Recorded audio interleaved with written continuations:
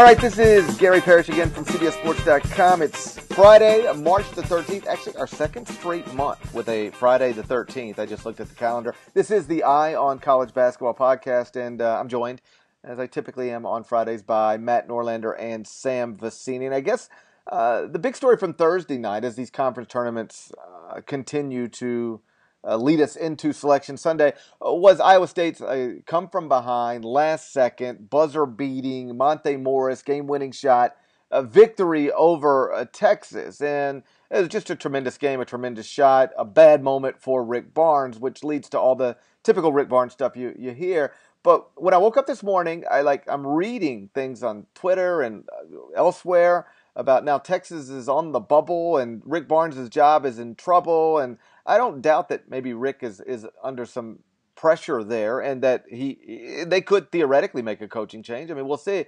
But why do people think Texas is on the bubble suddenly? Norlander, do you have any idea? Well, yeah, because I think they think they're on the bubble because they've got 13 losses.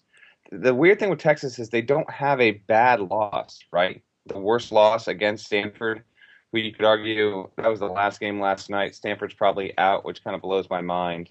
Team I once said was better than Utah, and I take it all back. Texas is what? 3-12, 3-13, 2-13 against the RPI top 50. So I think this notion that they're not in stems from them having so many chances, and losing most of those. I think that's where it stems from. I think they're in. Texas is a weird team to me in that, first of all, they're 19th in KenPom. So from that metric, they would have a decent shot at making a second weekend run in the tournament.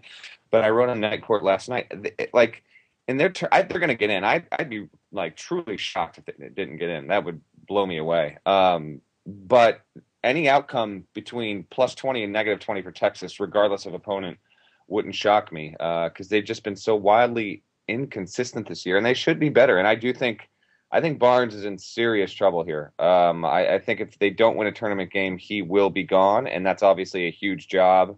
And we'll get more into that in the off season if and when that happens. But yeah, they're kind of up against it here. I'm not seeing that they're truly on the bubble. I think they're going to get in, but the resume isn't great. If they got sent to Dayton, I could see it. But we got a lot of teams here. I know we're going to hit it on all this here. I mean, we had a lot of teams take bad losses here. So either they played themselves out, or if so many teams lost that were kind of, kept the tide even for all those boats, I would still put Texas in a better position than the other teams. Two things here. One, I don't care. I really, when I'm ranking teams, which is essentially the same thing as, just on a smaller level of trying to figure out who should and should not be in the NCAA tournament, I don't even look at the number of losses. I genuinely didn't know that Texas had, until you just said it, I had no idea Texas had 13 losses. I only look at, bad losses and those are the ones that matter to me. Good wins and bad losses. Everything else is the way it ought to be. And so, 10 of their 13 losses are to teams ranked in the top 25 right now. 10 of their 13 losses are to teams in the top 25 of the RPI right now. And they don't have a whole bunch of good wins, but they do have 3, Baylor, West Virginia, Iowa. And so I get it that they have been disappointing. I think this conversation started with North Carolina for a little while too. It's like, oh, North Carolina sucks. No, North Carolina doesn't suck. North Carolina's like a legitimate top 20 team. North Carolina just isn't what we thought they'd be. But it doesn't mean they suck. It just means they're not what they were supposed to be. So Texas, it's a little bit of the same deal. They're disappointing relative to what we thought they'd be, relative to what they probably should be. But they're still quite clearly, in my mind, one of an easy at-large bid candidate for this particular NCAA tournament. They only have, again, 3 losses outside of the top 25. When you go compare that to other bubble teams, that's good enough. When you compare it to what you thought Texas might be, it's disappointing. When you compare it to other bubble teams, it's quite. I don't even understand how it could not be even close to good enough. I'm thinking more like 10 seed as opposed to first 4. And so. That's one issue. When you look at the actual resume, or at least when I look at the actual resume, what I see is a clear at-large team. Secondly, and this is I know it's not quite as simple as I'm about to frame it, but because it's a fluid process and blah blah blah. But I never really understood how, and it happens every year when we get to this time of the year. Like we'll wake up on a Thursday morning, and a team is in, right? Jerry Palm's got him in. Every other person that puts a bracket together's got him in, and then they go out and lose to a top 20 team, right? And like at the buzzer, which is exactly what happened to Texas last night. And then people go, "Oh, I don't know if they're in anymore. Ooh, they might be." Like, how does that hurt you? Like losing. Yeah, and I've never understood this. Like, how does losing a game to a superior team that's ranked in the top 20 at the buzzer actually hurt your resume to the point to where you could theoretically be in a better spot on Thursday morning than you were on Friday morning? Sam, can you make sense of that? You're a smart guy. Yeah, no, especially in a game where Texas outplayed Iowa State for what, 30, 32 minutes of that game? Like they flat out outplayed Iowa State. Fred Hoiberg admitted after the game they outplayed Iowa State for a majority of that game. I don't think anyone would want to play Texas if you put them in the tournament. I think that might be where part of this stems from. And I think that, like if you match them up against Georgia, if you match them up against even, let's see, Dayton maybe, Boise State, like any of those teams, who would an opposing coach be like more worried about playing if they got matched up in an NCAA tournament game? Sure. Texas with all of that length inside and Isaiah Taylor on the outside, or Boise State, or VCU right now without Breonte Weber. Like I think that Texas is going to make it. I think that they're still a pretty dangerous team. It's just that relative to our expectations, they're not as strong as they were, and that's not great for them. And Rick Barnes is possibly going to have to pay for that this offseason. But I don't see why they should be this huge bubble team either. Whenever they've lost 13 games, and I think all 13 have been in the top 50 of the RPI or of KenPom right now. So it's not a great resume. It's like a 10 seed resume, like Jerry said, or oh my God, like Gary said. Don't you be confusing me with Jerry Palm. That's been difficult on set the past couple of days. They'll be like, "All right, Gary over here, Jerry," and it's like we can't figure out who you're talking to half the time. And then every once in a while somebody will slip with a Jerry and a Gary. It's like Parks and Rec. I don't know if you get that joke, GP, but anyway. Listen, yeah, Texas is weird because they got 13 losses, 12 of them are against the top 50. They're going to get in. Their seeding will be interesting. I think when we get to the bracket Sunday, I do think, like with Ohio State, let's see what they do here in the rest of the Big Ten tournament. But I think there just could be a few teams where we, might think they're 9, they end up at 7. We might think they're 9, they end up at 11. And we might have a few of those here. It wouldn't stun me if Texas went to Dayton, but they're a better team than a first 4 team. They've got, the best wins are Baylor, West Virginia, and Iowa, which fell to Penn State yesterday. But there also is recency bias here. So this is the time when the most people are paying the most attention to college basketball, and the games are all on TV, and you lose a game, everyone's reacting to it. So there's recency bias when really the committee is taking every single game you've played into effect. Right. The final 5 games, the final 10 games, the final 15 games don't have any more bearing on your seeding. That at one point was the case, but in the past 5-6 years that has changed. So we need to keep that in mind. And just as a side note, 538 posted a study yesterday that showed, for people that are listening to this podcast, when they see the brackets come out, conference tournament play has no correlation to winning or not in the NCAA tournament. So if you want to think a team is hot and has, quote unquote momentum, that doesn't actually exist. So if we have a surprise candidate reach a conference title game, that doesn't necessarily mean that you should be that much more likely to pick them in the first round. Tell it to Kimball Walker, Norlander. That's so true, though, right? No. And I was there. It's been 5 years since that happened. Oh, wow. That was wild. We're all getting old, including Kimba, apparently. No, to bottom line the Texas conversation, the resume is good enough. Like, if you look at if you strip away if we did a blind resume thing, put them up against other bubble teams, it ain't even close, all right? So you'd put them in every time. Secondly, I don't know why. I guess this is just, I don't know why anybody would have a lesser opinion of Texas this morning than they did yesterday morning. And yet that always seems to happen this time of the year. like, oh, I don't know about, yesterday people were like, oh, Texas got a win and they looked okay and blah, blah, blah. Now it's like, oh, I don't know about Texas and Rick Barnes anymore. And I get some of it's because how they lost, like they blew the game. But they took a top 15 team to the buzzer. Like that shouldn't, if you're a bubble team, that should be a good thing, not a bad thing in theory. So we'll see. The more interesting conversation with Texas to me is like Rick Barnes. Okay, let's all pretend they're going to make the NCAA tournament because I think they are. There is like precedent recently for schools firing coaches who actually make the NCAA tournament. UCLA did it with Ben Howland. Minnesota did it with Tubby Smith.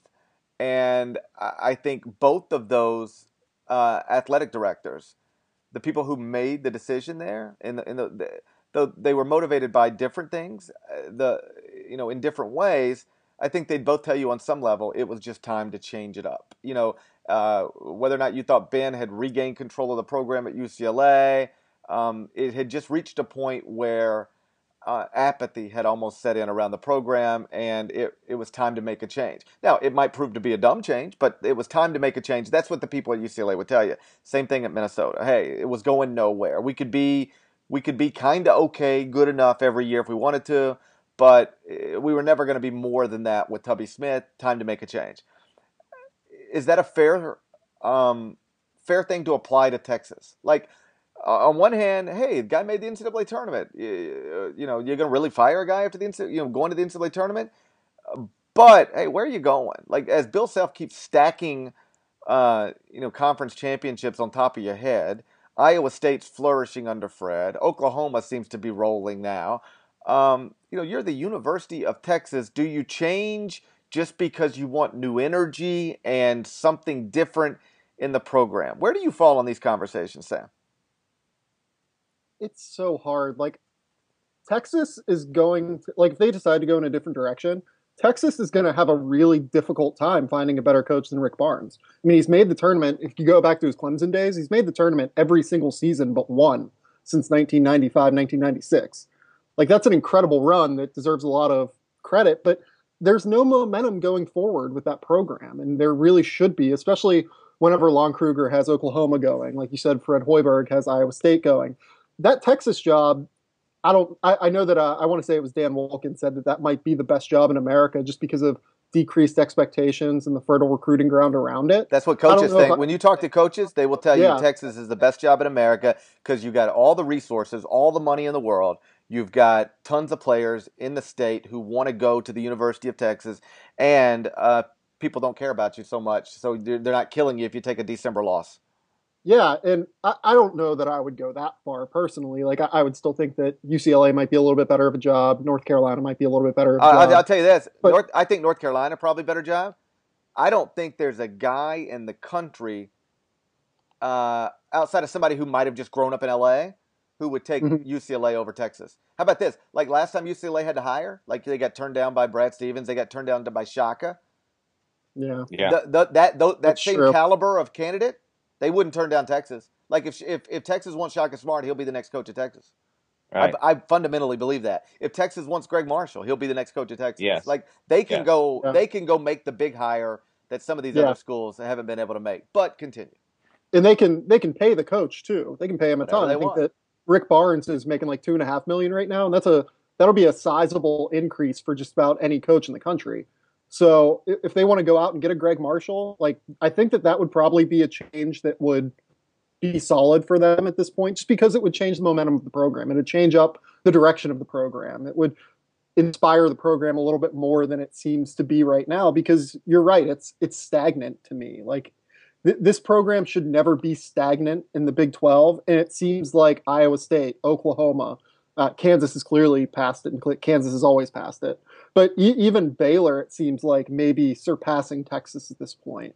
And if you're an administrator at Texas, you have to notice that and think that, hey, if we make this change, it could lead to worse results. It certainly could, but it also might lead to better results. And that variability, that variance, I think outweighs what Rick Barnes is currently doing. Norlander, no, I'm sorry, go ahead. No, I was going to say I'm done. Yeah, and so Norlander, Yeah, it's a weird thing to juggle because on one hand you go, hey, listen, the guy's been consistently good, and sometimes great, but consistently good. On the other hand, is consistently good enough? Like Ohio State was put into this position once upon a time with John Cooper, and they just decided, you know what, this isn't good enough. Like this is good, and it's good by normal standards, but it's not good enough for us. So we're gonna move him and go hire Tressel, and then go win national championships. And um, you know that I remember the Pistons. I think it was once upon a time. Somebody correct me if I'm wrong. They had Rick Carlisle, and they were like, Right. it was good. Like everything was good, and they said, you know what? But we can get somebody better and be better. And they went and hired Larry Brown, and they won a world championship. I think that's the way that unfolded. And so this happens in sports every once in a while, where we say, "Hey, good job! Like your Wikipedia page looks nice, but we think we can be better, and we feel like we're going nowhere new." And so let's make a change. And let me ask you, Norlander, if you were in charge, and you don't have to worry about contracts, all that stuff. You can do it. You can pull the plug and then make a hire. Would you pull a plug and make a hire almost regardless of what happened over the next 3 weeks? Man,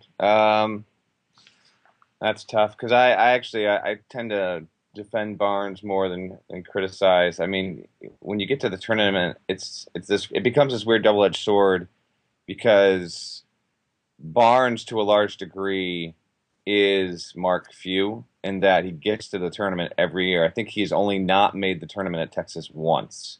And I don't care who you are, like to go more than a decade, it doesn't happen in most cases. But in getting to the tournament every year, eventually your fan base needs to see more results than just one Final Four run, especially when they're seeing how many pros the program is accumulating over 12, 13, 14 years. Um, I would stay with Barnes, to be honest. I think he's got a good staff. I think he is a good coach.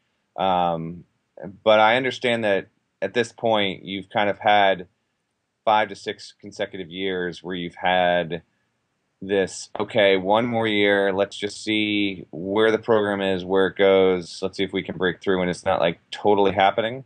So I get that, but it's not like Texas is ever really irrelevant under Barnes. And as you said, when you've got Bill Self doing what he's doing in the league, um, I I would keep him, but I don't think he is going to stay. I think he actually needs a Sweet 16 run to save his job at this point. Just in kind of talking to a few people, getting a feel.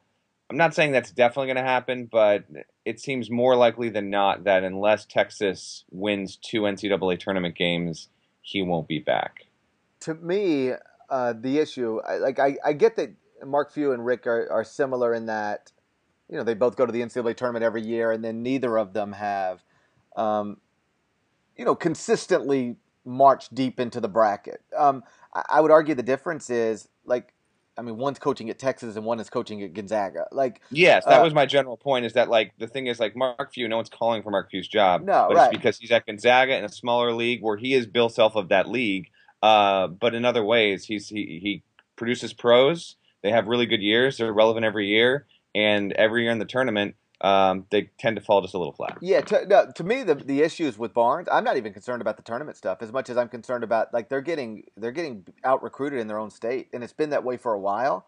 And I just Mhm. fundamentally believe that at the University of Texas, you probably shouldn't be missing out on recruits to A&M and Baylor and so on and so forth. And then letting Kentucky come in and grab the Harrisons and Julius Randle. Like they've consistently been beaten in their own state for recruits. Now Miles Turner changed that perception a little bit, but he didn't change the numbers too much. And so to me, if I'm the athletic director there, I'm less concerned with what happens, in a single elimination tournament that we're about to start in a week.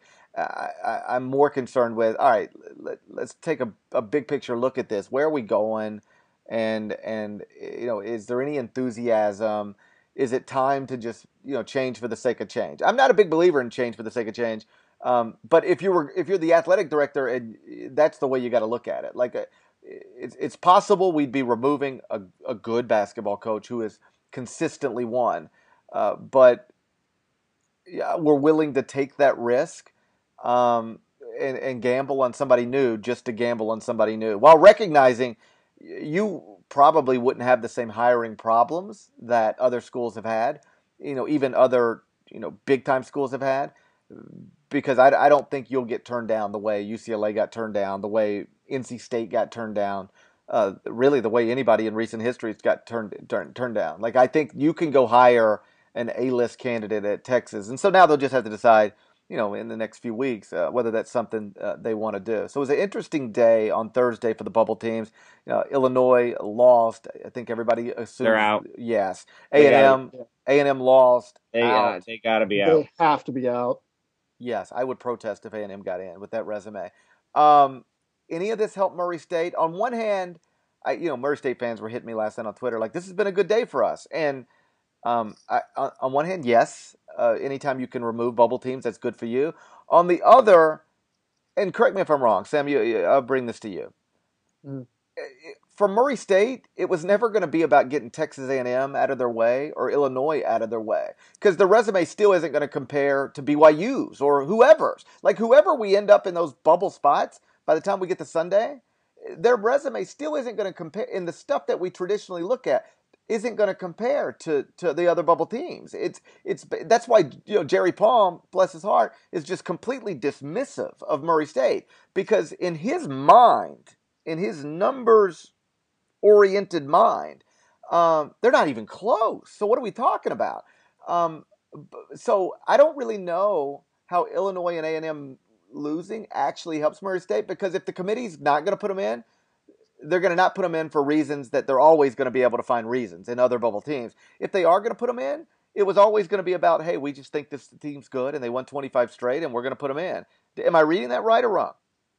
I think that you're probably reading it mostly right, but I do think that there is the battle of perception a little bit. And, these teams losing, it could give the committee a little bit more of a justification, maybe, like in the public, maybe, as far as letting Murray State in. But you're right. Ultimately, it's just going to be whether or not the committee says, hey, we looked at this team, we watched them, and they're one of the top 68 teams in the country, regardless of what their resume says. Like, they're going to be an eye test team if they get in. It's not going to be something that the numbers say. It's going to be something that, hey, this team has an NBA point guard in campaign. This team ripped off 25 straight games from November 30th to March 6th. And they just look like a team that should be in the NCAA tournament. And that's going to be what it is. I do think that maybe yesterday helped. It might have just helped as far as the committee being able to justify maybe, hey, yeah, Illinois lost in the first round of their conference tournament. So did Texas A&M. So did 3 other teams, basically. And that might be able to help as far as justification. But ultimately, Murray State's going to be in based on whether or not the committee just wants to put them in. So it just is what it is. Well, it's a kind of a, it's a grander conversation, a step back from that. I have seen some Murray State backlash here that has come about because people are, Ken Pomeroy, my buddy more than anyone, has been like, where was this for Green Bay last year? And I said, it was there, man. A lot of people stood up and wrote about Green Bay, and they were discussed. But now people are like, why Murray State? Why Murray State? Iona's got a better strength of schedule. It's got a better RPI rank. My retort to that is Murray State went undefeated in this league, and it won 25 straight. Iona has 8 losses, and Murray State's got 5, which is about the cut line, I would argue, generally speaking. So I'm not really seeing that. Iona has more losses against sub-100 competition than Murray State. I'm not buying that, but I have seen some people step up for them. I've also seen some people mention that Green Bay, like this year Green Bay, might have a decent case overall because it has more top 100 wins than Murray State. But again, that's an 8-loss team from a mid-major league. And to me, it's simple math. Like when you have that many losses, you are not going to be able to overcome it because you're not going to have so dominantly won consistently throughout the season to warrant serious consideration. We are considering Murray State because we know the team. We know that it has a super talented player, a first-round draft pick. We saw the way that it lost in an opponent's city in a tremendous game. I mean, here's my thing. Take a look at how Murray State lost its game to Belmont, and then look at what Ole Miss did against South Carolina. I mean, you want to talk about a team that loses and you feel bad for and you'd like to put in. I mean, give me Murray State over Ole Miss every single time. The Rebels are another team where, I mean, they're 20-12 guys. They have 8 road wins. It's decent. Their strength of schedule is 43rd. They're higher in the RPI than Murray State, but like to me, uninspired. They've beaten Arkansas, Oregon, Cincinnati. Those are fine wins. I get it. But they've lost to 3 sub-100 teams: Western Kentucky, TCU, Charleston Southern. And I think Ole Miss might squeak in, to be honest with you, because at certain points you're going to have to include teams. But I had tweeted this earlier.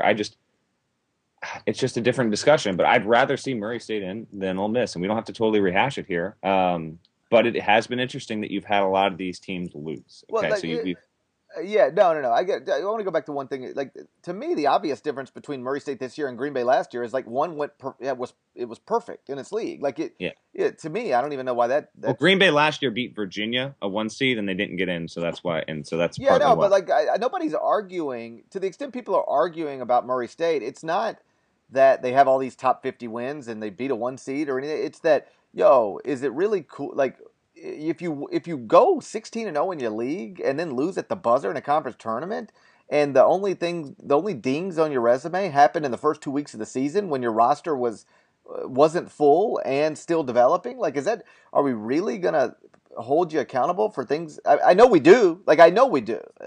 Are we really gonna hold you accountable though for stuff that happened literally 4 months ago? To me, that's the argument with it. It's not like Green Bay last year, they lost to Milwaukee by double digits on February 8th. Like they and I recognize it's more difficult to go unbeaten in that league as opposed to the OVC in theory, but still, like that to me, that's very much apples and oranges. The place where we might run into trouble, to the extent we run into trouble, would be if NC Central loses, in its conference tournament championship game. Then what? Then what do you say, right? Yeah. Another team that's like that is Stephen F. Austin. Even though they lost once in conference, they're going to be sitting at like a 28-5 record with four top 100 losses if they lose to Sam Houston State in the finals of the. And I think Stephen Austin is I think they're very similar. I would feel just the way about Murray State as Stephen F. Austin if that happened. No, and that's why that plan we've talked about and I tweeted about makes a whole lot. You create a safety net for these type of teams where we don't have to have these conversations. And ultimately, for Murray State, I'll just we spent so much time on them, but this is the best way I can put it. I understand on Selection Sunday why they're not going to get in. I still don't think they're going to get in, and I understand it. I get you don't Jerry Palm and I went back and forth a little bit. Like he was trying to explain to me like I was a 5-year-old why they're not going to get in. I'm like, Jesus, dude, I do this for a living. Like I understand why they're not going to get in. Like I got it.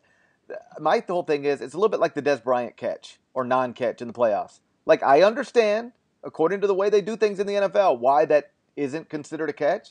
But if that's not a catch, shouldn't we look at it again? And I feel the same way about Murray State. I completely understand why they won't get in based on their resume on Selection Sunday. But if you can do what they've done and your only dings are a 1-point loss in your conference tournament final on your opponent's home city and some losses 4 months ago, if that's all that's wrong with your resume, if that's what keeps you out, shouldn't we look at a new system or at least adjusting it or something? That's it. Just like the Des Bryant catch. Okay, you can explain to me over and over again why Des Bryant didn't catch that ball according to the NFL rules. I got you. But Jesus Christ, if that's not a catch, then we need to look at. It's either we got to look at it then because that looks like something that ought to be a catch. And Murray State, it seems to most people who genuinely follow basketball, Murray State seems like the type of team that ought to be in the NCAA tournament. We'll see. Did we get all the vomit cleaned up at Madison Square Garden, Norlander? Yeah, you want to wrap up the podcast by talking about Dog Hurl? I mean, I can't think of a better way.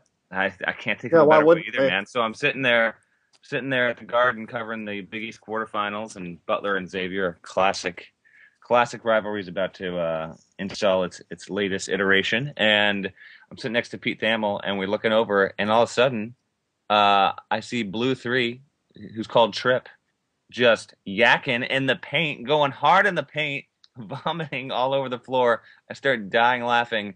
A couple of assistants, team manager, the huddle, we were 20 seconds to tip, and all of a sudden a few guys looked over, started dying laughing because it wasn't a little bit, and I tweeted out a photo, and I had a hard-hitting journalism story on all of this last night, and that, like, there was a lot, and it was this white yellow consistency. It was just so enjoyable. It was really a pinnacle of my career as a journalist, and it turns out he was just a little excited. It was his first time throwing up ever at a game, and he was back on the court later, and it was a terrific experience. Honestly, I didn't watch 20 seconds of the game in the first half because all I was worried about was updating a story on a dog vomiting on a basketball court, and my life has new meaning. Either one of you ever thrown up at a game? At a game? Ooh. No, but are you going somewhere here? Have you thrown up at a game? Never on a court, but I have thrown up at a game. I can believe. No, not because of like some silly story. I mean, I was like genuinely sick. Listen, like we can't get too deep into this because honestly, the podcast would go more than an hour. The way the Final Four is set up, I have heard certainly stories that some writers have not recovered prior to either a title game or a Final Four, and have been seriously in some bad situations at the arenas as they get ready to tip. No, it's not even. The national championship game is easy because you get Sunday night, but we're not tipping until 8:00 at night. That's fine. The ones that kill you are like the noon regional finals. Yeah, like that Sunday early tip. That can be a tough one. I've struggled with that one myself. Did you Ralph at a Sunday regional final, Gary? Oh no! I once upon a time at an Arkansas game, I got sick in the middle of the game.